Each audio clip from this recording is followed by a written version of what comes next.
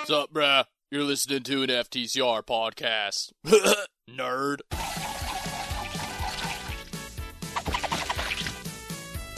Hello everybody and welcome back to another action-filled episode of Sonic Says. I'm Gareth. And I'm Jonathan.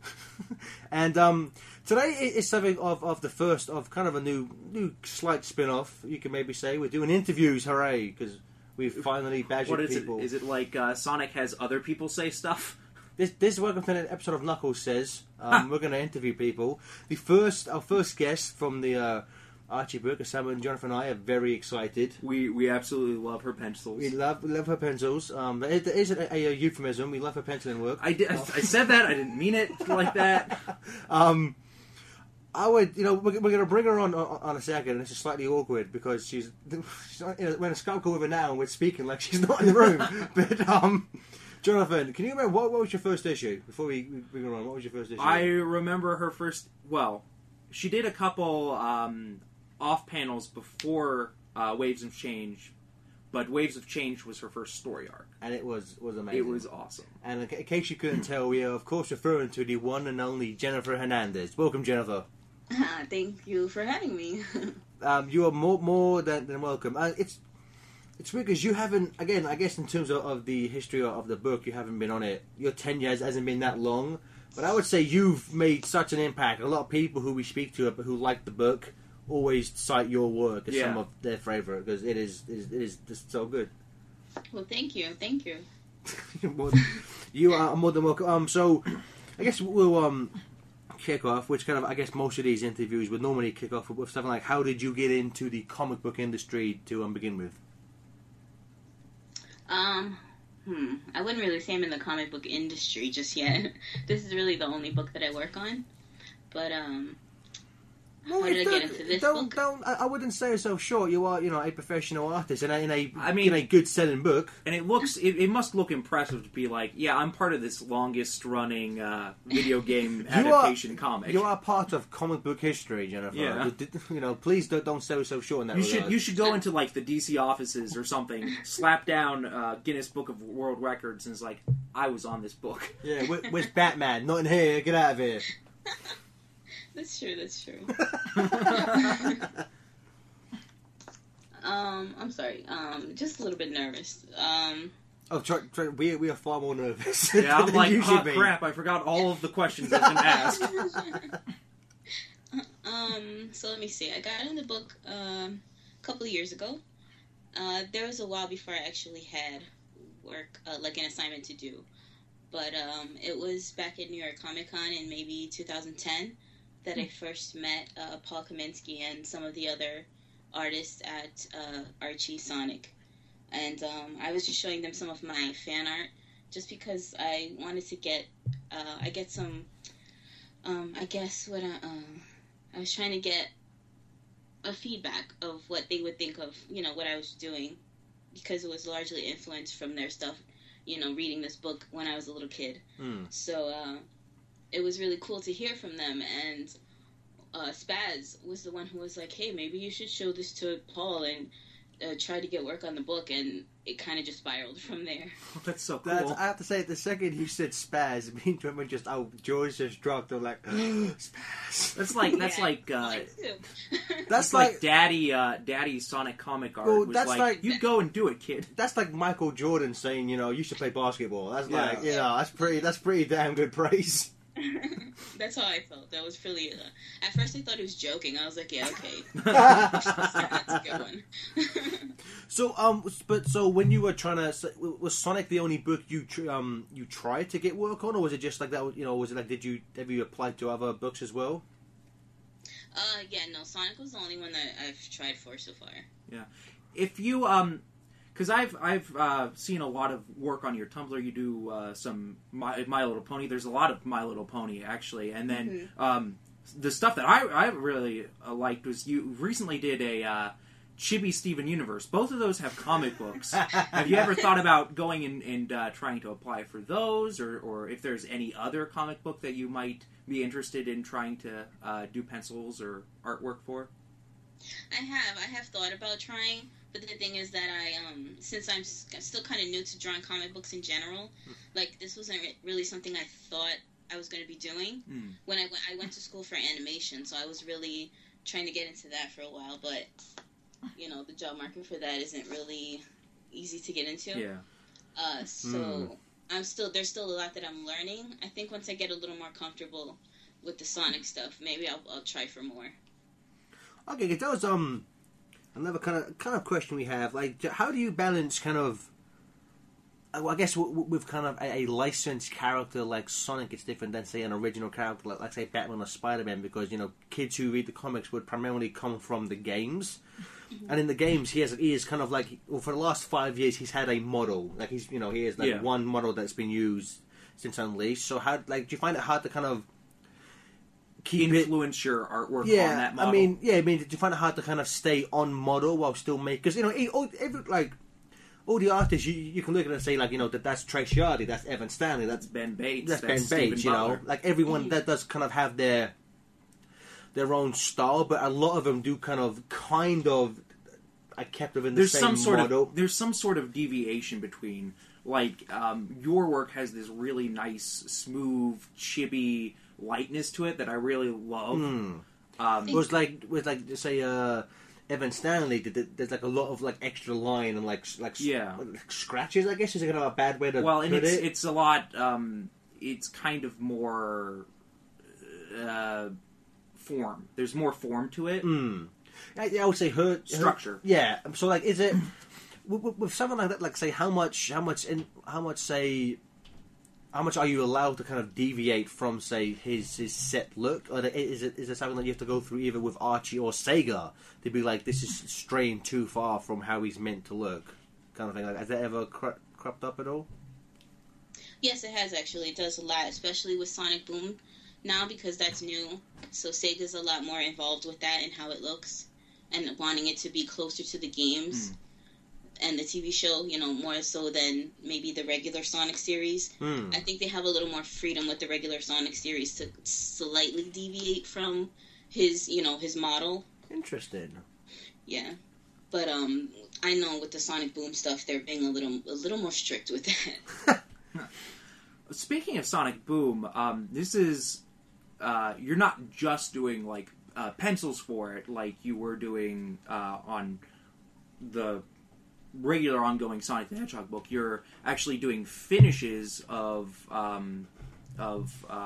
finishes, and then Ryan Jampol is plotting it out. How does that differ work wise? How do you decide where you're going to influence the art and where you're like, okay, I'm really going to let his pencils shine? Because I mean, I read issue 3 of Sonic Boom, and I have to say, both of your art, like, you do a really nice job of making both of your artwork shine. Because I mean, whenever I see Amy, I'm like, well, that's totally Jennifer. And then like the front page Sonic, I'm like, that's a really nice.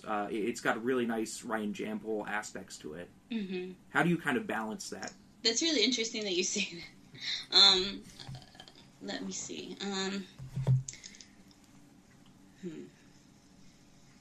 I'm sorry, I'm trying to think. The Sonic, because the Sonic Boom model is kind of new to me, I've really been sticking to Ryan's model of it because I kind of like what he does with it. I like how he draws Sonic.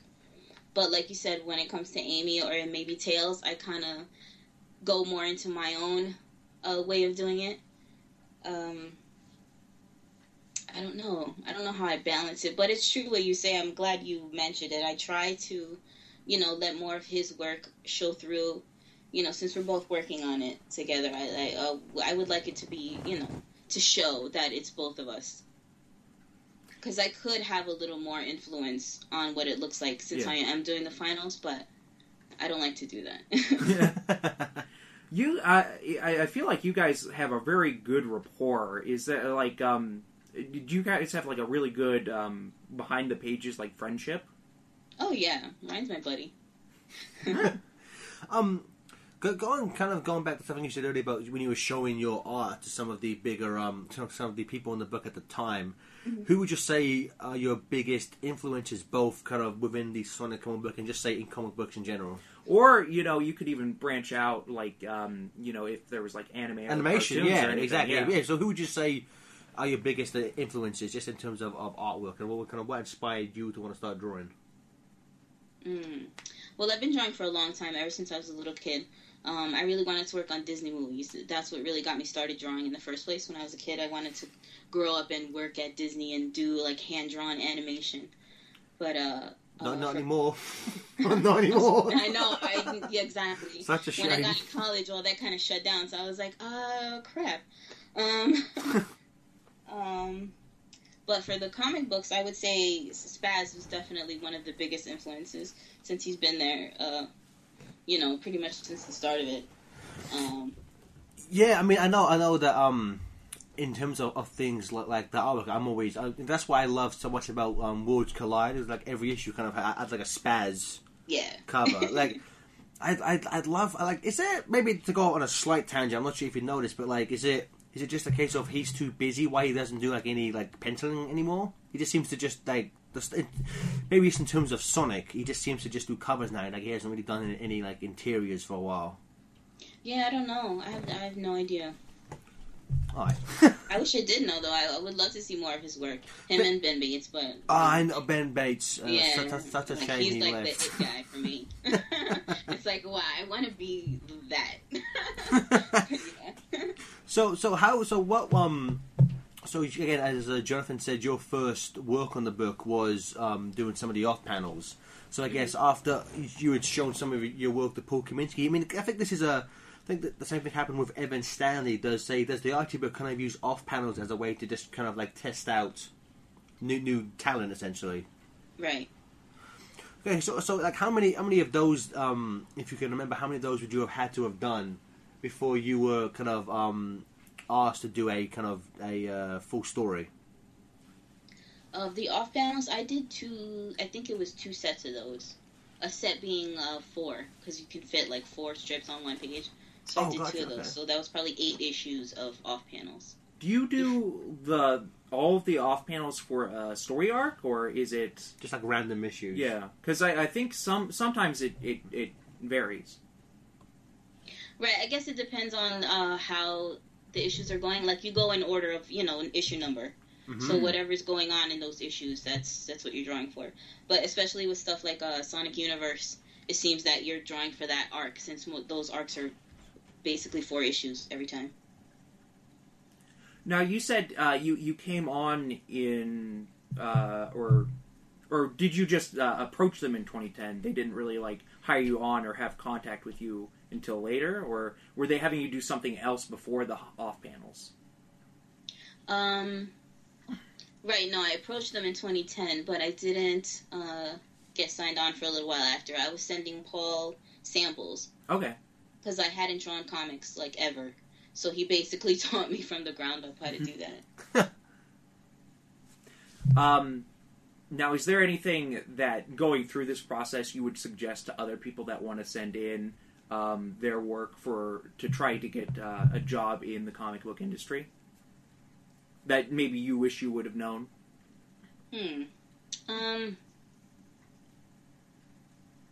That's an interesting question. Because it kind of happened haphazardly, I guess, for me. Like, it wasn't something that I intended. If I had intended it, I probably would have gone about it differently. I'm not sure. I really don't know how to answer that. I'm sorry. No, it's cool. Don't worry about it. I kind of just fell into it. But if you're planning on doing it, definitely you would want to send, different samples of different kinds of artwork. Definitely, different samples of Sonic artwork, but then try to branch out, because sometimes you're not always drawing Sonic. There's human characters and there's robots. You want to show that you're versatile and you can do different kind of things. Definitely show, backgrounds, things like that. You have to have a well-rounded portfolio. Is it, to go on something like that, is that something that, what would you say came easiest to you, like kind of the character stuff, or because obviously you have to populate these characters in a background, so that I know that some people who you can kind of look at and say that they do characters far better than they do backgrounds. Some people are better at doing like the backgrounds. I'm one of those people. Which, I mean, is that something like how? Is that something you had to kind of train harder for? Because I know, like, whenever a lot of people on say DeviantArt, when they can draw a bunch of different styles, but they tend to just draw singular characters. Yeah. You know, at least the ones I've seen, which I don't populate DeviantArt too much, I must admit. But you know, sometimes I just because I would imagine that to me, it just seems like drawing the backgrounds would be the hardest thing to do. Yeah, because I mean, I guess it's not the most exciting. Yeah. Exactly, it's not like the most fun thing.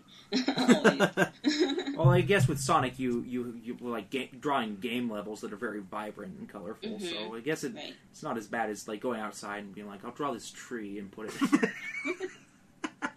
Lots of trees and Boom, though. Oh, Lots yeah. of jungle and forest and stuff. Speaking of Boom, so you were working on the main series. So when you came to start doing pencils for Boom, was that like a big thing? Because I know Matt Holmes, I know that he was asked to leave Mega Man to work on Boom for something like. Does your work on the Boom comic, or does that kind of negate you being able to spend as much time on doing stuff for the main book, or is it just you would Paul Kaminsky was just like, want to draw an issue of Boom? Yeah, that's basically how it is. Like, if you're doing something for Boom, he's not going to ask you to do something for the main book too. You know, while you're working on one thing, he's not going to pile on other stuff. Plus, there's like tons of other artists anyway. So Yeah, is it pretty much Paul just sends you an email and you just do it? basically, yeah, he's like, "Hey, do you want to do this? Yeah, sure, fine." That's and if not, go find somebody else. That brings up another thing. You've done two excellent, or one that is just about to come out, but I would say holiday themed variant covers. I feel like you're like the holiday cover go girl or something. Is that necessarily true, or is that like, or is it just coincident that Yeah. you did the Christmas and Valentine's Day variant covers? You know, I didn't even realize that it was like a Valentine's Day cover. Now that you say that, it's like, oh, that's why. You know. They kind of just sent me the ideas for that, like the holiday thing. Paul sent me the idea for that. He was like, hey, how about having all the characters like around the table and just crazy stuff just happening all over? So it's like, oh, okay, sure, I'll do that. And then I just came up with the idea and showed it to him. But like that Valentine's Day cover, that was like all him. oh yeah? It was just like, draw it like this, and okay, sure Now- thing. Now, since you are doing the shipping cover, I've got to ask, who do you ship? Blaze and Omega, definitely. OTP forever. I wish that is one of the funnier kind of like side jokes they have running in the book Yeah. that Ian has. That like Omega's just like obsessed with Blaze. I love it. Let's burn things together. The true form of love. Love in its purest form. So when you so when it came to again your first kind of issues were Waves of Change, which again big fans of, was that something where I believe for issue 3 there was just like a scheduling conflict where you couldn't finish issue 3, part 3 of that rather. Mm-hmm. But so when something like that happens, like if you have to miss. I mean, I guess my question is because then issue 4, I believe, had a different artist from issue 3 as well. Well, it was. I think it was Tracy Ardley and then Lamar Wells and Tracy Ardley on 3 or something like that. Yeah, so I guess my question is, so because unfortunately you had to miss out 3, was there ever talk of you doing part 4 of that? To kind of make There it... was, and I'm not sure what happened in between the talk of it. Because, like, one day it was like, yeah, you can do it. And then the next day it was like, oh, we gave it to somebody else. I was like, oh, that's just kind of how it goes. Well, that's I don't a know what happened. damn shame, because I Yeah. loved your... Again, I I wanted to finish it, but I was like, all right. I really wasn't in a position to be like, give it to me, but... Yeah. Again, I was like, all right. I've said this to you on Twitter, but there's I think it's issue 1 of Waves of Change when they're underwater and Sonic has this panel of him saying, like, thinking how much he hates water. Yeah. Like, the expression you drew for him on that, like, I want that framed on a poster. It looks so good. I have that original page. That's like my favorite one. Oh. I had actually trade pages with Terry Austin because like when we get the original stuff back, It's split between like the penciler and the inker, and he got that page, and I was like, I want that page. I will give you any amount of money or whatever. But we traded, so it was good. Now, do they split when they give you your pages back? Do they like split those evenly between the two of you, or do they? I get like a little bit more than he does. Okay. Okay. Do they? Another question, because at conventions, artists will like sell issues of the books that they've drawn for. I've always wondered, does Archie send you copies that you can sell through yourself, or Of do you have the to? book or yeah, the artwork? Of the book. No, Okay. I've never gotten anything. But I know when we were at New York Comic Con, Ryan and I were sharing a table, and he had done the cover for the that convention, like the convention exclusive cover, and they gave him some that he could sell there. But because he drew it, and because it was that cover for that con. But as far as like doing the interior pencils or something like that, no, I don't get issues that I can sell. Okay. Speaking of cons, to go off on a quick tangent, I was so bummed that we didn't run into you at Sonic Boom. Yeah, I was too, but that was a madhouse anyway. That was kind of crazy. That was Ian. I love the fact that Tracy had the longest line throughout the entire, for most of it. Oh, I was on that line forever, and all I wanted to do was say like hi to the guy. But like, if you try to get in front of it, people were like, "Hey, where are you going?" And I was like, "All right, never mind. I'll just wait." That was the first. As soon as I got there, I spent like 45 minutes. Yeah, we were like 10th in line or something. We were like some of the first people in there. We just spent like 45 minutes. Yeah, well, because everyone wanted to sketch. Yeah, everyone. That's what it was. He must have been drawing the whole night. Oh yeah. Even by the time I actually saw him, he was like very disheveled and. He must have made some good bank though, because like that line was busy the entire night. Crazy. I don't know. My biggest regret is because I got a sketch from him. My biggest regret is not asking it to be Boom Shadow in a Hawaiian shirt. It's my biggest regret. One of these days, I'll get him to do it one day. But going back to question, so Waves of Change was kind of it kind of had this showed us a new side of Mobius, the water civilization, which I can of. Now, Meryl Piss? I asked Ian Flynn how to pronounce it. And I think it's Meropis or Meropis? something. It just sounds weird. Like, the last part sounds really weird. Yeah, like, Meryl, I don't know how to pronounce it. The underwater place that you drew. Yeah, it's like a completely new part of, like, any canon. I don't think there's ever been, like, an actual society underwater before. Normally it's just, like... Ruins. Like empty, like, abandoned ruins underwater. So something... Like that. Do you get to design those new characters, or would you be given like these are what they should look like, or to what extent could you play with that concept? The main characters for that arc I was given given references for those like Coral and Razor and Pearly, those and Crusher, Captain, whatever his name was. I think it was Striker. Yeah. I already forgot their names. What about like those people? I was given like the actual characters. I was given those models and like maybe some slight reference for possible background people. Okay. But those, So who designed those then? Do you know like who did the initial design for those? I think it was Ian and Aaliyah. Okay. Because I think Aaliyah Baker. I think she was the one who did the drawings for them, but. I think the ideas were Ian and hers. Okay. Oh, that's cool. So I think I like them. I don't know. I think they did a good job. Yeah, I think they look really good. It would be interesting to see if Sega puts out a game that has underwater like animal people and see how those designs different from like their concept of it. Well, I will say since especially post reboot, like how all the characters they're designed now to fit in more with the game canon, which I would go back and read some of the older issues, and it kind of like the game characters sometimes stood out, like they didn't feel like they fit in this world where it should be the other way around, obviously, which is what they're doing now. I mean, as long as I was reading it, because I've read it for a long time, I felt once Tracy came on, it really that really stopped being a problem for me, at least.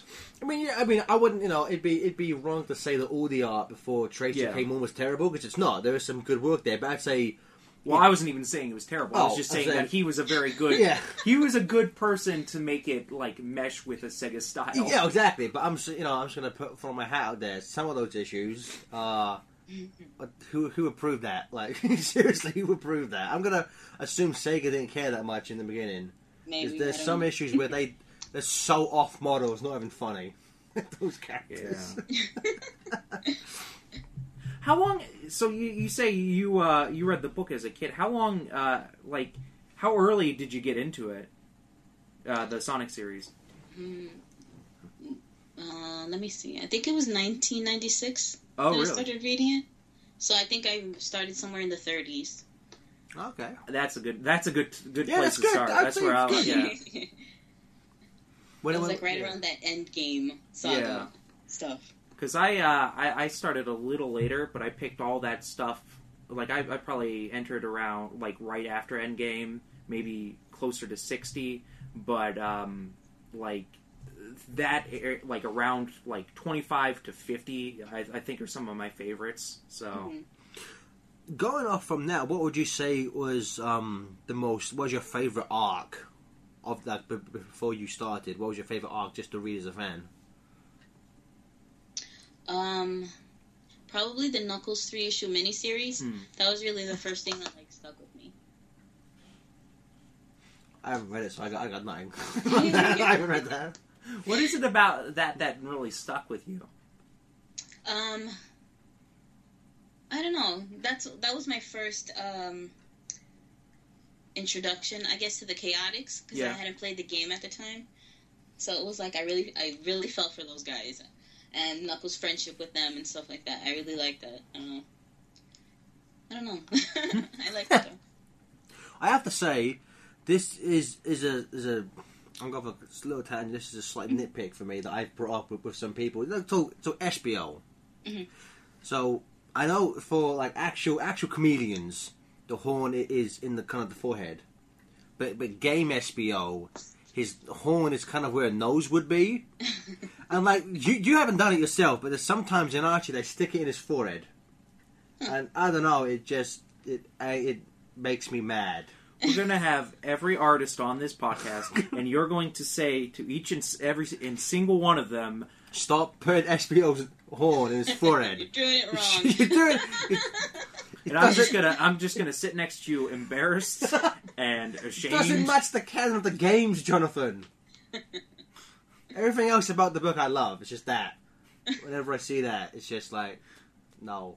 I don't know. I haven't really Stop noticed doing that. Maybe now I'll keep an eye out. I can't start. See, it was like one day I noticed it, and now I can't unsee it. Like, I wish I could go back to when I didn't care. But Your innocence. My innocence has been taken from me because SBO's horn is wrong.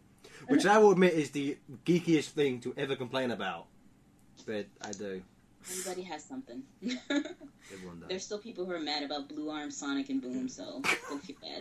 Have you ever gotten upset about something that way? Like, you know, as you said, everyone's gotten upset about stuff. Like, I think Green eyes. I think I might have been like a soap shoes guy. You didn't like soap shoes? I thought they were You weird. didn't like those? I don't know. Were they ever in the book? I know they were in SA2, but were they ever in the book? I don't know. I don't remember. I don't think so, but I don't remember. I liked how, like, kind of like how Tracy kind of redesigned them to look like more like actual, like, sneakers. He gave them, like, the tractions on the bottom. I like how Tracy Yardley draws the bottoms of everybody's shoes. I like that. I love that. Like, although I would not even take the time of day to, like, sit and design that, but he did that, and I'm like, wow. Well, yeah, good on you. when I spoke to him, he said it was kind of like a double-edged sword. Like, he liked it, but then he's like, no, I have to keep doing it now. Yeah, every time. But I believe, Sucker. I believe Sega have like said don't do it anymore because they want it to be Really? they want it to match the games. He doesn't have that in the games. So apparently, yeah, the games he has just like a line on the bottom. so apparently, like now his shoes aren't that detailed anymore. So he doesn't have any traction. He's just going to slip all over the place. I guess. Pretty much. So to go back to Boom, how do you find it like harder or easier to draw like the Boom designs? I mean, you know, because let's be fair, most of them are the same. But like, do you find it harder to draw steroid Knuckles? A little bit. It's just like the only real difference between them is that they're a little taller, so that's kind of hard for me to get used to. But you know, they're not so bad. It's just Sonic with like different clothes. How about Marine? I mean Styx. How'd you find drawing her? Marine. Her hair is annoying. I like it, but I can never get it right. I don't feel like I do it right. Because I'm looking at like her hair does. To me, it doesn't make any sense how it works. It's like she has two spikes like Sonic has that goes right out, but you know they're supposed to be like fur. Well, her head's a boomerang. It's an odd shape. I didn't realize that. Yeah, that's genius. Her head's a boomerang, dude. Her head's a boomerang. Knuckles should throw her. It'd be like Wolverine and Colossus doing a fastball special, but... Oh, man. So I wanted to, with things like, because now it seems that every issue has a variant cover, and the upcoming Sonic Universe 75 is going to have 7.5. Yeah. For something like It's this, technically 8. I know. We know it's safe, but it's been marketed as 7.5. Yeah, it's weird. You just don't understand, Gareth. Well, I'm saying a 7. I'm just following what the comics say. 7.5. Yeah. But something like that, is it would I assume Paul assigns those? Would he just randomly be like, hey, you want to do a variant for this? Mm-hmm. Or would you say, like, I'd like to do one? Like, how does Do you ever get to pitch anything? Like, if you have an idea for a variant cover. I think that's what the question is. I have not, but I haven't had ideas for that, so I don't do that. But For next Halloween, can you do one with... the Werehog and Vampire Tails, Frankenstein Knuckles, and Mummy Shadow? I'll ask Paul. Hey, there's this guy. I talked with him for a little bit. He wants me to do this. It's like, well, we can't do that. Internet said if we could do this, can we do it? It'd be great. I think it'd be pretty great. Ian's been promising me and a friend for 2 years that he's going to put our names on body bags carried by Knack the Weasel. Hasn't happened yet. And I'm going to bug him every day until we appear on that Until book. it happens. I think you should have asked an artist to do that. Well, I want Ian to write it into the script. And then send you a copy So of that Jennifer, script. the next really time... specific about what he puts in there. The next time you draw a book that features Knack the Weasel, or even if he's not in there, just have him holding two body bags with on one that says FTA and the other Smoothies. And then you may be fired, but Ian would finally have kept his word, and that's what's important to me. You have to keep check on Ian's honesty. Oh man. So do you have like any more like storylines or books coming up? Because I don't know if you can talk about that. I know they do these solicits for a few books in advance. So I think at this point we know up to April, I want to say, right before Worlds Unite. Yeah. So is there anything? Because I don't keep too much track of these solicits. Is there anything before Worlds Unite that you have coming up?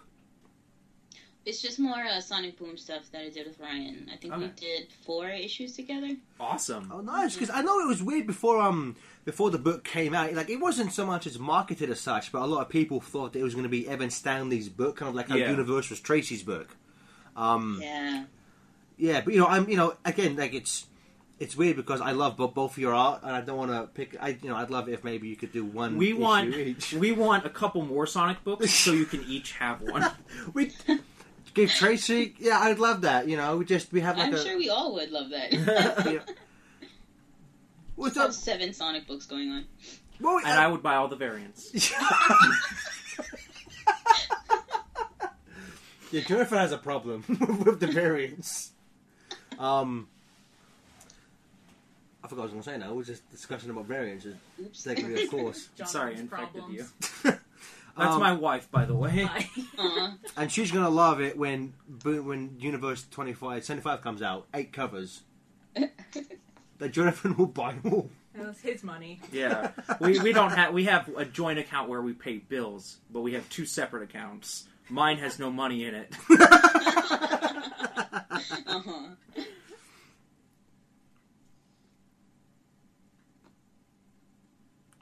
I'm sorry. I'm just looking through our list of these questions aren't in any order, so I'm trying to find one to say. Now, you said you went to school for animation. Mm-hmm. Does your did you do a lot of training in storyboarding, and has that really influenced or helped with like page layout and say how like movement and time and all of the things that you work with from panel to panel in a comic book? I did actually take a class just for storyboarding, but no, it didn't really help because I think the writer is really the one that does the timing for like the panels and stuff like that. Like Ian is really detailed in what he, how he wants a page laid out and what he wants going on in each panel. When it comes to that, though, are you allowed to kind of go off script sometimes? If say, I'm sure it doesn't happen often, but say Ian is kind of asking for, say, a lot of stuff on a page, are you allowed to kind of sometimes simplify like a panel? Because I think Tracy said sometimes he will just condense things. Yeah. So it's not always exactly how it's written on the page. Yeah. I know Ryan does that too, but I try to stick to what Ian wants. Try to, as best I can. Do you guys, as the writer and the artist, do you guys like email or talk a lot while working on an issue? Or is it very separate? Like, once you get the script, is it, like, no communication? At first, when I was doing Ways of Change, I didn't really talk to anybody much. If I had a question, maybe I would ask Ian or Paul or somebody. But, the Boom stuff, I talked to Ryan a lot. Yeah. Sometimes I don't understand what he did, so I had to ask him. Has there been anything with, say, when you're doing the finals over a layout, has there been anything on that where maybe you slightly changed something, or with that, do you really stick to what Ryan has kind of laid out? Nah, I changed stuff. Okay.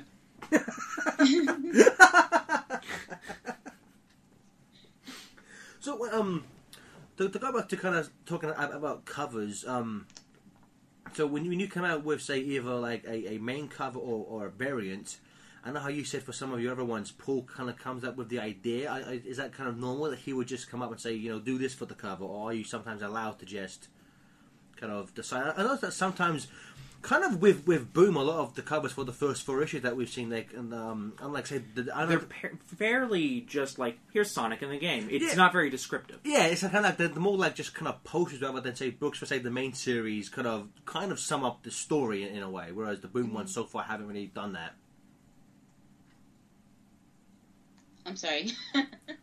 So, what was your question? Like, if I... So, I guess my question is, when it comes to covers, are you always told to, like, the cover should be this, or are you sometimes allowed to kind of decide that? And if you do you tend to say, go for something that would sum up the story of the book, or just, like, a nice visual image, as it were? Okay, the covers I've done, they pretty much gave me the idea and told me what to do with it. And, like, they'll give me, or sometimes they'll give me a vague idea and tell me to, like, run with it. But for the last few that I did was really like, here, just draw this, and it's like, okay.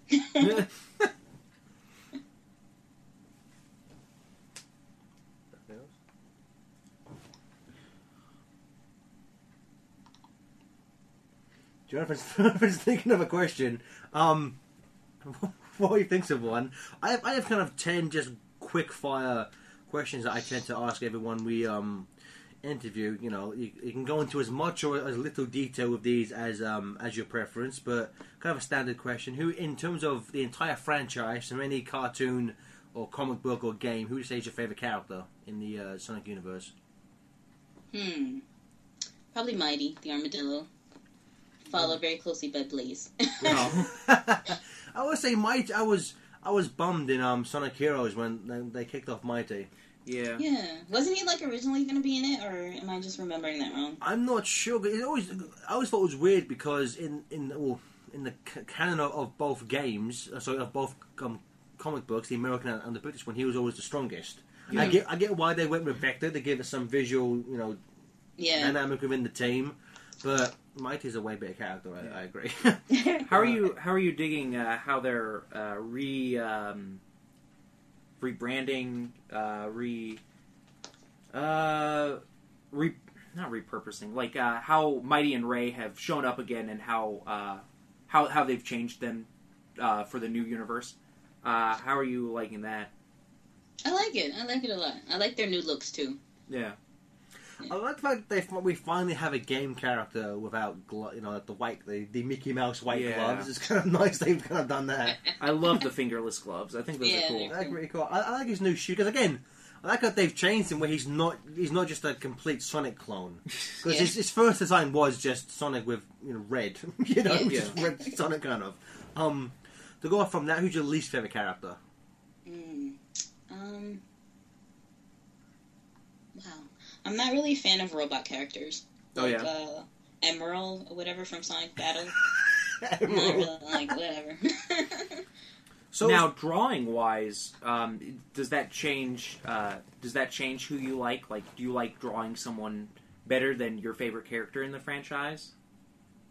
Yeah, like I like drawing Amy Rose a lot, but I don't really like her character that much. I like her, but Yeah. Well, do you prefer Boom Amy's personality or over Game Amy? I mean, honestly, Game, Comic, and Boom Amy have different personalities, so I would, yeah. I prefer Boom Amy. I like in Boom terms Amy. of personality. I like Boom Amy. I also like Comic Amy. Comic Amy's pretty cool. Game Amy. I think Comic Amy's my favorite one. Oh yeah, I would agree with that. Mm-hmm. What's your favorite game in the franchise? Probably Sonic 3 from the original set. Is that including and Knuckles or just the 3 section?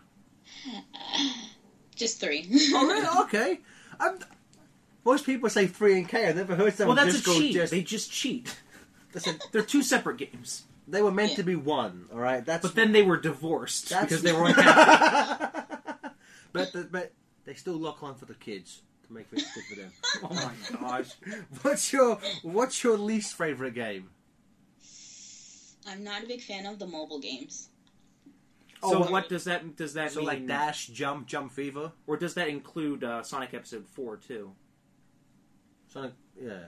Because that was I didn't really play that one that much, but I don't remember not liking it. But yeah, like Sonic Jump and Sonic Dash, I'm like, whatever. I like those. I wasn't a fan of Sonic Jump Fever, the sequel to Sonic Jump. I started coughing. It's like compatible, I think. I played that and I thought I was gonna have a seizure. Like it's insane. like the colors and stuff. That game is like you're playing on drugs while you play It's like the original.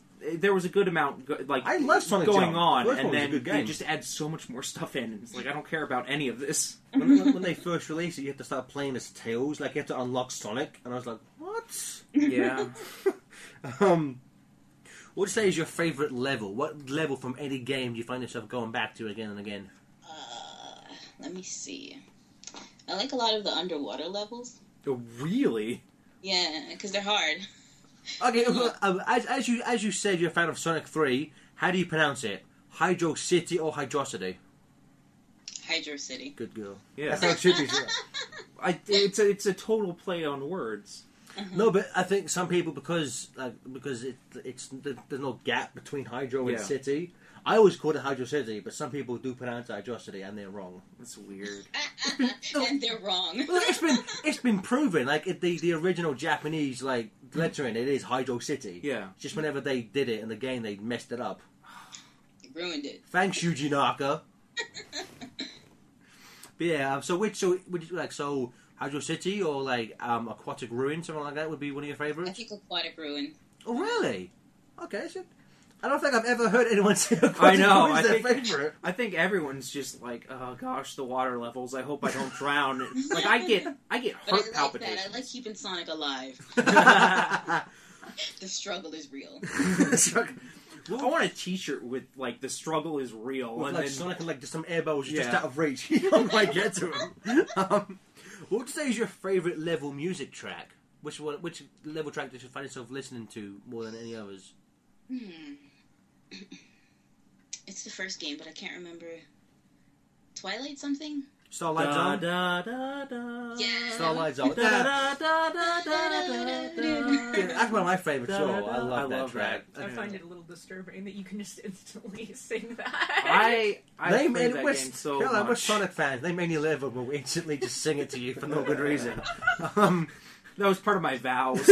Da, da, da, da, da, da, da. What would you say is your favourite moment in the series, this can be, say, a scene from the games, an issue of the comic book, an episode of the cartoons. Like, what, when you think of Sonic, like, what moment just stands out to you? It's a tough one. Probably when, I think it was Sonic Adventure 2, when Amy talks to Shadow and kind of gets him, I don't know, out of his, like, emo-ness. So he can help Sonic save the world and stuff like that. Amy, the anti-emo. Yeah, really. I like that scene. I must say, I do prefer that version in Sonic X because Shadow beats the crap out of Chris first. Makes it much He needed it. He had it coming. It's so mean. It's terrible. So, favorite, going off from that, what would you say is your, of the 5 cartoons we've had? Adventures, Saturday Morning, Underground, X, the OVA, 6, and the Boom cartoon. Which would you say is your favourite? I was so disappointed with X. I really wanted to like it, but I guess Boom would probably be my favorite. Yeah, I like Boom. I never really was a real big fan of the Sonic cartoons, to be honest. Oh yeah? Yeah. What was it about you that was a little, or what was it about them?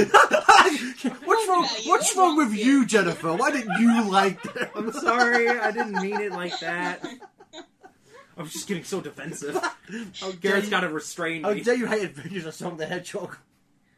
No, I mean, what was it about the cartoons that was a little off-putting, I would say? I don't know, they didn't really feel like Sonic, you know? Yeah. A lot of people It always was always say... like a cartoon that Sonic was in. Yeah. A lot of people always say Adventures is more like the games than Saturday Morning. I'm like, none of them are at all like it. I wouldn't, but I would say of the original 3, Adventures is the closest to the games, just in terms of its setting. He does travel through zones, and he fights robots. It's closer than Saturday M is. Well, yeah. And Underground, obviously. Like, those two are nothing like the games. I think Underground is the purest form of Sonic. What are you talking about? What is your favourite individual comic? So, like, between the main series, Boom, Universe X, and even including, if you want to, the old British, some Sonic the Comic, or some of the Japanese mangas. Well, what would like, you say is your favourite? I'm British. Say the British I'm British. Say the superior British version. No, I'm joking. Which one would you say was your...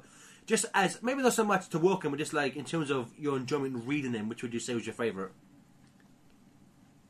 I enjoyed Sonic Universe a lot. I never read Sonic the comic. I kind of wish I did, because a lot of people speak well of it. Maybe I'll try to get some older issues of that. But I recommend it. It's a damn good book, I find. I've seen artwork from it. Yeah. It's awesome. I'd say particularly around the 80s through, like, 120. I'd say issue 80 between 120. I mean, like, you can't start there, because it won't make sense. Yeah. But, like, that's probably when it was at its strongest. Even, like, around issue 25 with the Sonic CD adaptation. I would say, because they didn't have any, like, unlike kind of Archie is now, where they kind of have mandates by Sega. It's weird, because to go on a quick tangent, Sonic the Comic didn't really have any, like, Sega wasn't pretty much just to do whatever. Yeah. But, like, it's, I guess, the writer just decided to stick closer to the games in terms of the adaptations. Yeah. Like, the Sonic CD adaptation is pretty damn close to what happens in that game.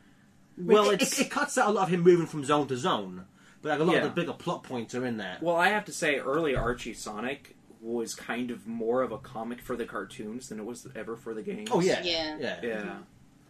I mean, there were adaptation issues though. I mean, like the earlier, like the first 20 issues, are just like Looney Tunes featuring Sonic the Hedgehog. I say they're like a good Archie comic. Like there's like an Archie Andrews, Archie Andrews, but with Sonic. Features Sonic the Hedgehog. Yeah. So Tails is Jughead.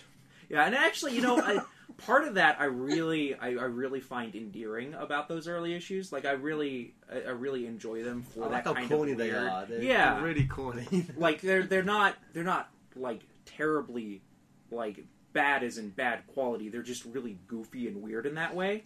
Like because some of the first 5 or 6 issues of the British one are just really kind of lame. And then you get Nigel Kitching on it, and it's like completely different and completely better. Yeah, the first 8 issues are kind of weak. Yeah. Issue 9 is. Start with issue 9, Jennifer. That's the best issue to start Okay, that's where to start. with. And the last of these kind of quickfire ones, this is a question that has divided fans for 15 close to 15, almost 15 years. Wow. SA1 or SA2? Wait, what? Sonic Adventure 1 or Sonic Adventure 2? Which do I like more? Yes. Probably 2. This interview's over. I'm sorry. Only because Do not say those, Chow Gardens. treasure hunting levels were like shorter. I didn't have to do so many of those. That's only why. But they ruined. Like, I didn't they have to ruined play the. the entire game as Knuckles. They ruined the radar though. You could only find one at a time. That's true. They made it longer for me. To I do those will levels. say that I didn't beat Sonic Adventure 2 for maybe like 5 to like 7 years, and it was because I was stuck on one of the asteroid where either Rouge or Knuckles is trying to find the Chaos Emeralds or whatever. That, yeah. Like that took me so long to get past. Deep Space but Travels. I was like, I'm done with the Dreamcast. No more. I moved on. Just smashed it and moved on to the PlayStation 2. Yeah. So, Jennifer, if you still have a bit of time, we put out tweets and on Facebook that we're going to interview. So we do have a few fan questions we'd like to shoot your way. We have now this Entom64 asks a question that really isn't something you could probably answer. It's probably more a question for Ian. But he asks, how do you decide which Sonic games to adapt into storylines / arcs? Are there any that just wouldn't work or just aren't important? Yeah, I wouldn't really know that, but from what I do know, I think Sega kind of approaches them and asks them to do stuff. Like, I think for the Sonic Jump and Dash adaptations that I penciled, I think it was more of Sega saying, hey, can you guys do something with this? We want to sell some games. Oh yeah, I completely forgot. Those were a long time ago too. Yeah. And those well, Sonic like, Jump is like 4 years ago, 3-4 years ago. yeah. But the comic adaptation wasn't that long ago. Yeah, no, it was like, from like last year, I think. yeah. Yeah. Wow. What was it? Now, seeing as you don't like the mobile games as much, you drew both of those adaptations. How was it like actually drawing those? Like, was that kind of painful, or was that? I have to draw this game? Hell no. Were you like, I'm playing this, I don't really want to? Yeah, like I was playing the game and trying to get like screen caps to get like the backgrounds that I needed. It wasn't so bad. You would liked think, it though. You would think Sega would be able to provide you like that's the point. That's what I said. Like they're sending me references they got from Google. I'm like, are you serious? Really? Well, to be fair, they did outsource those to Hard Light. I think it's Hard Light in England, so that's why they're English. They don't know. I always read it as Shard Light. Hard Light. It's because their logo is like a H and an S. It's a weird, logo. So Timothy Frankos asks, do you have any plans to try and get some of the comic characters into a mainstream Sonic game? Maybe a spin-off, yes. Jennifer, do you have plans to go to Sega and make a game featuring Sally Acorn? Not at all. Oh, I thought you were petitioning Sega right now with like a placard or something. Sign my change.org. So here's one that you kind of answered before, but Crunchy asks, which characters would you say are the most fun to draw? Are there any characters you don't like drawing or just find unnecessarily tricky? Any robots are difficult for me. Any robots? And the girls are easier, and I like drawing them more. I like drawing Nicole a lot. I wish I could do more of her. Okay. What is it about robots that is, like, distasteful or hard? For me, it's like their anatomy is different than, like a quote-unquote human character. Yeah. They don't move, and they don't stand, and, like, you can't break them down like you can break down an organic character, I guess. Huh. They have joints and, weird movements. For me, anyway, I guess that's what it is. I don't know. Yeah, especially Orbot and Cubot, because they've got, like, that weird hunch thing. I love Orbot. Weird. Like, they're supposed to fold up to, and I don't understand where everything... These fold, like, Orbot folds up into a ball, and Cubot folds up into a cube, but, I mean, it's not like Transformers where I can like be like, okay, I guess I can see how Optimus Prime can transform into a truck. It's like, where do their hands go? Exactly. They retract into their body. Maybe they deflate. What's the opening intro to Sonic Colors? You see it happen. Yeah, Their well, arms, like, I've seen it retract happen, into but it's them. like there's this hollow like base, but their chin part goes in there and fills it up. Where do their hands go? Because their hands are almost as big as their faces. Mm-hmm. Megatron turned into a gun that could be held in Starscream's hand. That's completely different. There was obviously something that miniaturized all of him. What's happened with their arms? Transformers have access to Gallifreyan technology. Well, I don't. Boom. There you go. Eggman needs to get some of that. So, Shattuck Dude asks, were there any parts that made you wonder, why isn't this in one of the games? I'm going to assume he's referring to, obviously, the comic book. No, not really. They're, separate entities, so... Yeah. Okay. Alan Winter asks, who was one of the first Sonic characters that you've drawn? Well, Sonic. So, oh, yeah. I don't know. I find that very funny. Well, Like, who's one of the Sonic characters you started to draw? The main character. I guess maybe that's not true for everybody, but it was for me. When I was like 8 years old, and I even made him like a little girlfriend that looked just like him, but with a bow, kind of like Minnie Mouse and Mickey Mouse. So she was like a blue, hedgehog, but with a bow. I'd say some of these. I think some of the questions we have don't understand. I guess how much influence you would have on this series. Yeah, I read some of those from your Twitter thing, and I was like, yeah, you don't know how comics work. Yeah, Philip H. Doctor asks, is there not going to be a Mario/Sonic crossover comic series? Jennifer, why hasn't that happened yet? Why, Jennifer, I don't know, why? man. I'm telling you, the change petition, go sign that. Stop holding that back, Jennifer, let it happen. It's kind of something you always touched on earlier as well, but Comet Xing asks, what was your favourite page or pages to draw for the comic? Yeah, definitely like the underwater scenes of Waves of Change. Like that one page that you mentioned with Sonic's crazy face. That was like the first time that they went underwater with Razor.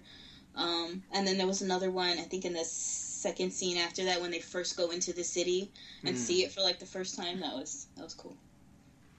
I do have to say, like, I think, like, that page where Sonic's underwater freaking out, I think that really has a lot of sticking power with, like, all of the fans, because you do such a great job with his expressions.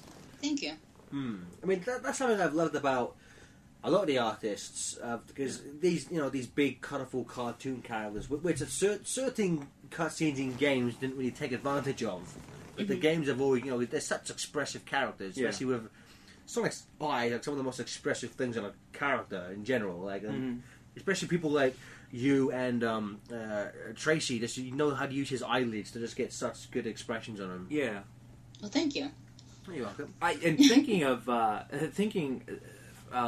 like things that kind of like popped out to me, and I kind of take with me, like out of Sonic Boom 3, when Amy gets her hair, finds her, like they find Amy's hammer, and Amy's got that big mace thing in her hand. Like that face on Amy, I'm like, I fell in love with that. Going off that, I think one of my favourite things in the book ever is the montage section. The 2-page spread, and it's just when I was reading that script, I was like, "Really? That's gonna say montage sequence? montage sequence, cha cha cha, montage sequence, la la la." Yeah. I was like, my favorite thing in this. If anyone who hasn't seen it, it's I don't know how it's insane. But like you have across the borders, you have kind of on the left hand side Sonic running up a mountain. Then on the top he's running underwater. Then on the right hand side he's running down a tree. Then on the bottom side, he's running on the ceiling of a cave with like little explorers, like a white hat on. I love how his entire expression. I'm not sure. Maybe this is just me looking into it, but he just looks. Maybe it's me, but he looks bored while he's looking. I just love his expression on it. It's just. I want this framed. I want to blow this up and like frame it on my wall. I love this. So, to quickly go off on a quick thing, in terms of, say, do you find it easier, or... So, as we said before, like, the personalities in Boom are slightly different. You find that... And also, the Boom book in general has obviously gone for a much more comedic edge than, say, the main series is. Do you find those personalities and the comedic style lend a hand in you being able to kind of be more extreme with the characters' expressions? Because there's certain ones, like, I'm looking at the montage section, the one with... Tails and Knuckles brings a screwdriver, and I've never seen, like, Tails' face, he just looks so, like, I've never seen Tails look so angry before in the book. He's like cursing God. Yeah. Yeah, I like that book can be, more funny than the main one. It's definitely fun to do. Because, I mean, like, again, as we were saying before, it kind of reminds me as kind of, kind of like the first couple... dozen issues of the regular book. Yeah. It was just kind of like goofy, kind of one-off like comedic stories. It's got a better plot than those, I'd say. But... I would say these, like, I like some of those issues, but this is funny. Like, some of those were just kind of filled with kind of like bad puns and stuff, some of the earlier issues. I love how new printings of issue 25 replace a reference to Princess Di to Princess Leia. Oh, yeah? Really? I didn't In issue 25... Sally says to herself, I wonder if Princess Di has days like this, and they changed it to Princess Leia. And I'm like, because no kid is going to remember Princess Di, because they weren't born yet. I'm like, that doesn't even make any sense. Like, Princess Di isn't on Mobius. They just broke the canon of the book. Actually, Mobius was Earth at one point in the old canon. Whatever. Yeah. You don't remember? You don't know that? Let's not speak. Okay. Let's not speak. Back to you. Yes, please. I wanted to ask more about the process of doing finishes, because I don't know if it's close to inking, or if it's I don't know if there's different ways to do it. Like, what exactly is the process? Do you get like actual pages? Do you get like emails being like, this is a sketch of what I want it to look like? Like, they mail me actual pages. Okay. And when Ryan does the breakdowns, he draws them digitally, and then they print it on a page, and then I draw over it in a pencil. Okay. So you actually draw over it in a pencil? Yeah. Oh, cool. Okay. And then do you also ink it then, or No, was there another inker? Yeah, there's an Ryan is inker. doing the inking. Yeah. So, for something like this, Okay. would it just be because, say, Ryan Chappell doesn't have time to do the kind of the finished pencils? It's just like you just both decided to do it this way. How does like doing finishes in general? Is it normally just the person who does the breakdowns just wouldn't have time to do the actual finished pencils? Yeah, I don't. Supposedly, it's like supposed to be a faster process if you have one person doing the breakdowns digitally. Makes it quicker. I don't know. Supposedly, it was supposed to make it faster. I don't know how true that is from my side of it.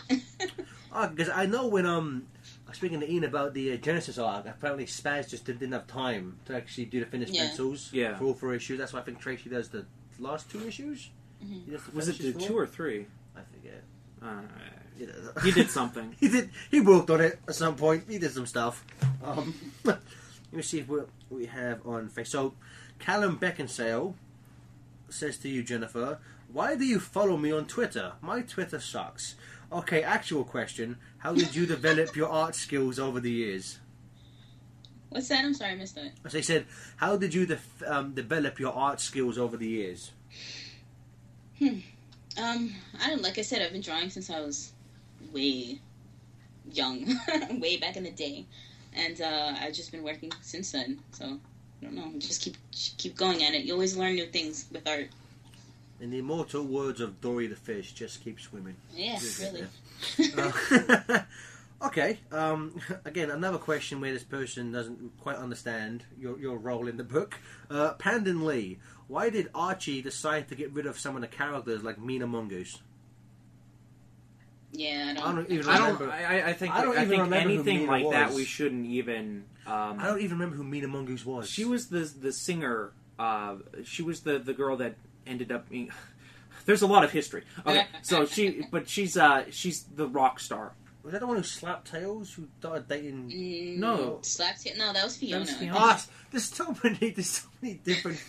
If you actually did your stomach homework, or something was awesome. I lose track of pre-reboot bad stories, man. There's too many characters. Yeah, that's what I think. There's a lot. That's of why characters. I'm unnecessarily lot. I mean, it's only been 3 issues, but Boom may be my favorite book because there's very few characters and it's just fun, goofy stories. Well, if your complaint about the book was there were too many characters, it seems like they're trying to build it back up so that there are more characters in it. Yeah. They're building it back up, but Ian knows how to write good, so I give him the benefit of the doubt. Do you know how to They speak have- they good? have No, a I don't.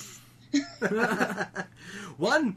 One quick thing about the breakdown in issue 3 is a bit where Amy gets given a bow, and as kind of like a weapon.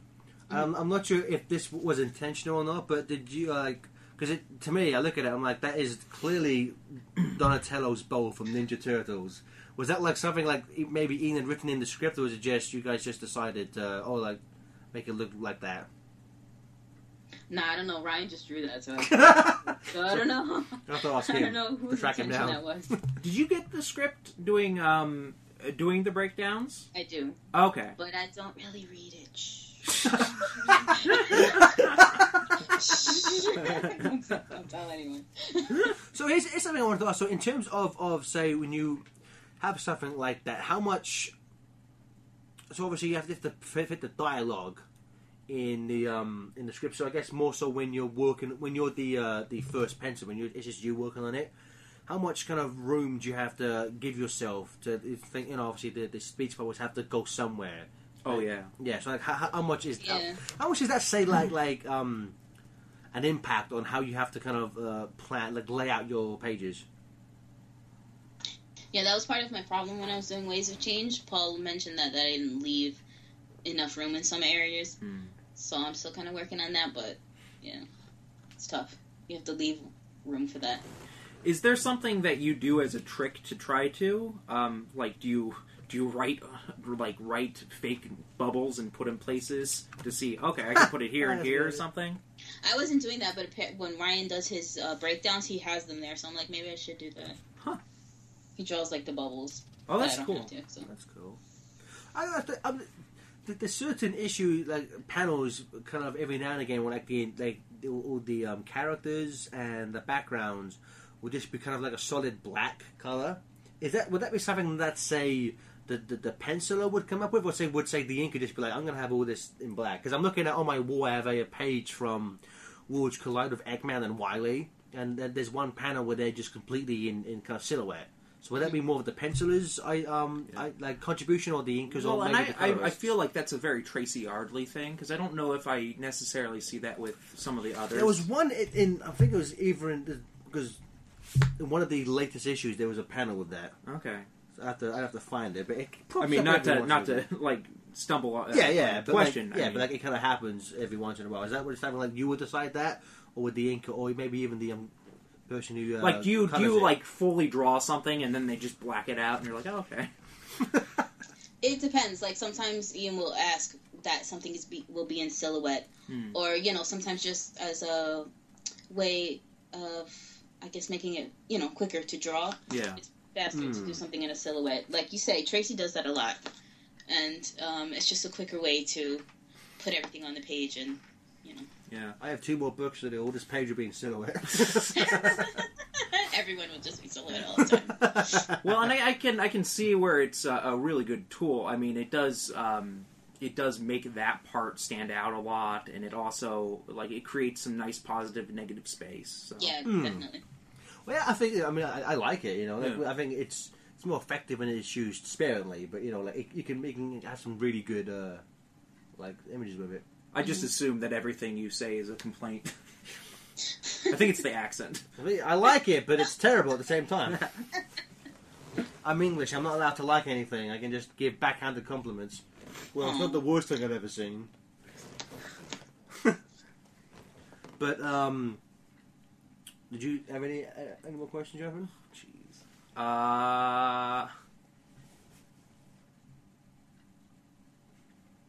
It's like, now I'm on the spot, and now I have to think of something. So, can you tell us anything? Like, we want, we're all friends here. Can you tell us anything about World Unite? I don't know anything about it, to be honest. I only know about stuff that I work on. Yeah. I'm only working on that, so I don't know. Do you still read the book? Like, would you say you're a fan of it? Did you still get every issue? Yeah, I subscribe. Oh, awesome. Yeah. And they've been giving me the Boom stuff, even the stuff that I wasn't working on, so I'm like, yes. That's cool.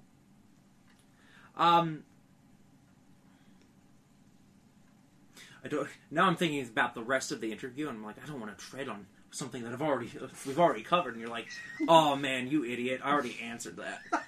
That's alright. Because like I look back at like Waves of Change, and even I think there were some scenes in the Dash adaptation where there's nice foreground and background like action, like it's this nice kind of like there's this one where Razor is like swimming, and I think, or maybe and like Sonic and the guys are around him, but then there's it pops for some reason. Are there things that when you go into like actually drawing the page that you're like, okay, I'm gonna do some sort of thing to make it really pop, do this thing so it looks, I feel like I'm convoluting my own question. Is there something you do specifically to make sure that, say, sometimes the backgrounds look just as good as the foreground? Is that what you're trying to say? That's a good question. For Waves of Change, what's his name? Terry Austin. He had to fix a lot of my backgrounds. So if that really pops, that was because of him. Oh. Oh. It's a team effort. Okay. Well, I guess like what did you learn from that? Did he like give you like pointers and stuff after that? He or? did. He was actually really nice. Yeah, he did. He gave me a lot of pointers, which I hope to be able to incorporate. I guess if I do something by myself again, I'll definitely try to incorporate that. What were some of those things that you're working on exactly? Wait, I'm sorry, what? Oh, Terry was like, hey, you could do this a little this way. What were kind of the pointers that he gave you? Using blacks in the backgrounds a little more. He told me some stuff about texture, perspective, a lot of different things. And he's like, things farther away aren't going to appear as clearly as things closer to the foreground, stuff like that. Stuff I wasn't really thinking about when I was... Okay. Yeah.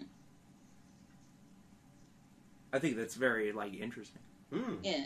He sent me some very nice emails. I was like, you didn't have to do that. That was really nice of you.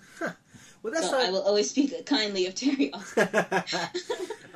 That's something, because as you said earlier, when you were doing the finishes over, say, Ryan's layouts, how much interaction does the inker have as he's working? Would he sometimes get in contact with you, or is it kind of just like he'll just take it and he'll just kind of do his thing over it? Yeah, I've never really spoken to an inker about anything, so, other than Terry Austin's stuff.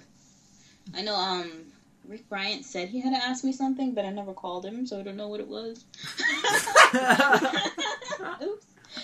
He's still waiting for you to call him back, Jennifer. He can't finish it without The you. issue came out. No, right? It came out already. I'm sorry. Page 4, no inks on it. What the hell? It's all in pencil. Wow, that issue has a really weird page where it's just painted. Oh. That'd be weird. I don't know. Like a no, because they've done things like that before but it's more for painted books. Mm-hmm. Yeah, I think isn't there one of the Thor books that doesn't have an inker? Yeah, one of the Thor books. There's been a Conan book, mostly fantasy books, I find. Well, I think that brings us to the end of our questions, Jennifer. Unless because I think all my questions have been answered. I think so too. Unless there was something that I wrote that I don't remember. I think we went through all the questions. And I think we have everything. Either we asked or it just came up naturally in the conversation. So I would say, Jennifer, thank you so much for taking time out of your busy schedule to talk to two nerds. But it was greatly appreciated, and we really cannot wait to see more of your work. So you said you've done at least 4 issues of Boom doing the finishing pencils. Right, one came out already, number 3, but then there's the one after that, and then I think 6 and 7. Awesome. So yeah, looking forward to those. Awesome, thank you. So again, thank you so much, and everyone go out and buy lots of Jennifer Hernandez issues. Waves of Change. Tell them you only bought it because I worked on it. No. tweet Archie with the hashtag Give Jennifer More Work. There you go. Yeah. Hey guys, Waves of Change is about to come out in trade. No, it's not. Yes. The Chase hasn't come out. Well, the Chase hasn't come out yet. Oh my gosh. The solicit is up for Waves of Change. Yeah, it's going to happen in the future. I thought that. Oh my god. No, man, the Chase isn't out yet in trade. That's one thing. Like, I know I'm gonna break my own rule about asking stuff that you probably don't know about. But is there a reason why I found Archie kind of sometimes takes a while to get their trades out? It's just kind of weird how kind of behind we are in the main, like in the because I think the Chase was pushed back. Because I feel like it was supposed to come out already. Something was. A lot of their trades get pushed back. Like we should have had Scourge Universe 6 months ago. I don't know. I guess maybe because they're working on everything. Like it's the same team that works on everything. So maybe stuff could just get shuffled back. I would imagine the trade is the last thing that they would do with everything happening. But I want to read it now. I want to ask. Well, you should be reading the individual issue. No, kidding. Yeah, Gary. Shame on you. You can't get Scourge Universe and individual issues anymore. Go to a comic shop. Actually, go to a convention. Yeah. I want to ask, since the trade is coming out maybe this year, hopefully this year, how does it feel to you've had the single issue format, but you're gonna have your arc reprinted in this much heftier, nicer kind of format? How does that feel? It's like, oh, this is the first work I'm doing, and now it's going to be in a nice. I guess that already happened though with Sonic Select. I even had you sign it. Were you the one I met in Yes, I was. Now you can be like, wow, this guy's an idiot. Now you have a face to put with that. I just have a bad memory, I swear. Oh, it's okay. Speaking of Jennifer, I want to, before we end, I want to say thank you so much for sending me all the Sonic Boom pictures you had. I have them all framed. Aww. And I'm about to hang them on my wall. And again, I love my favorite thing ever, the picture of Madonna you drew. I love that. That's so beautiful.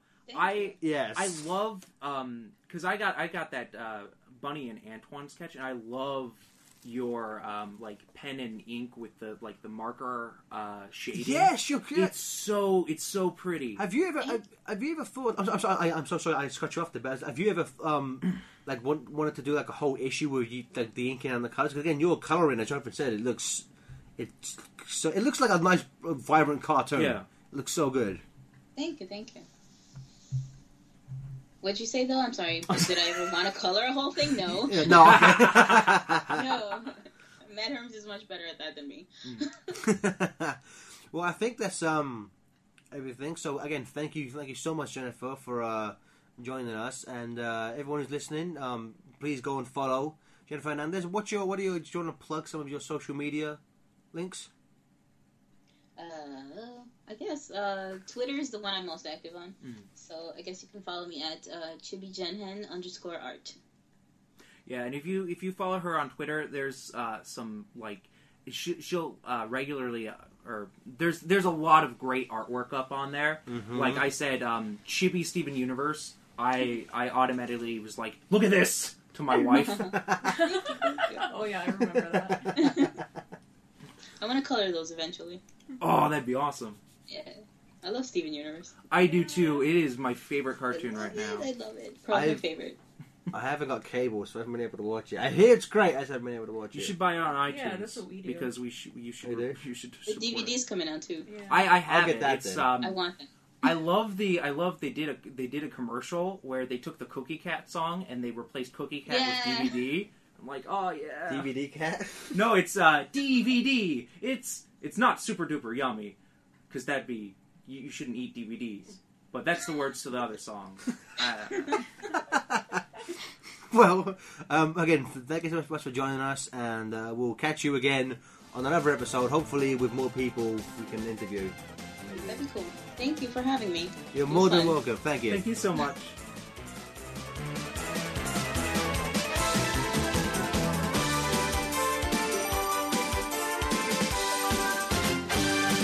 Bruh.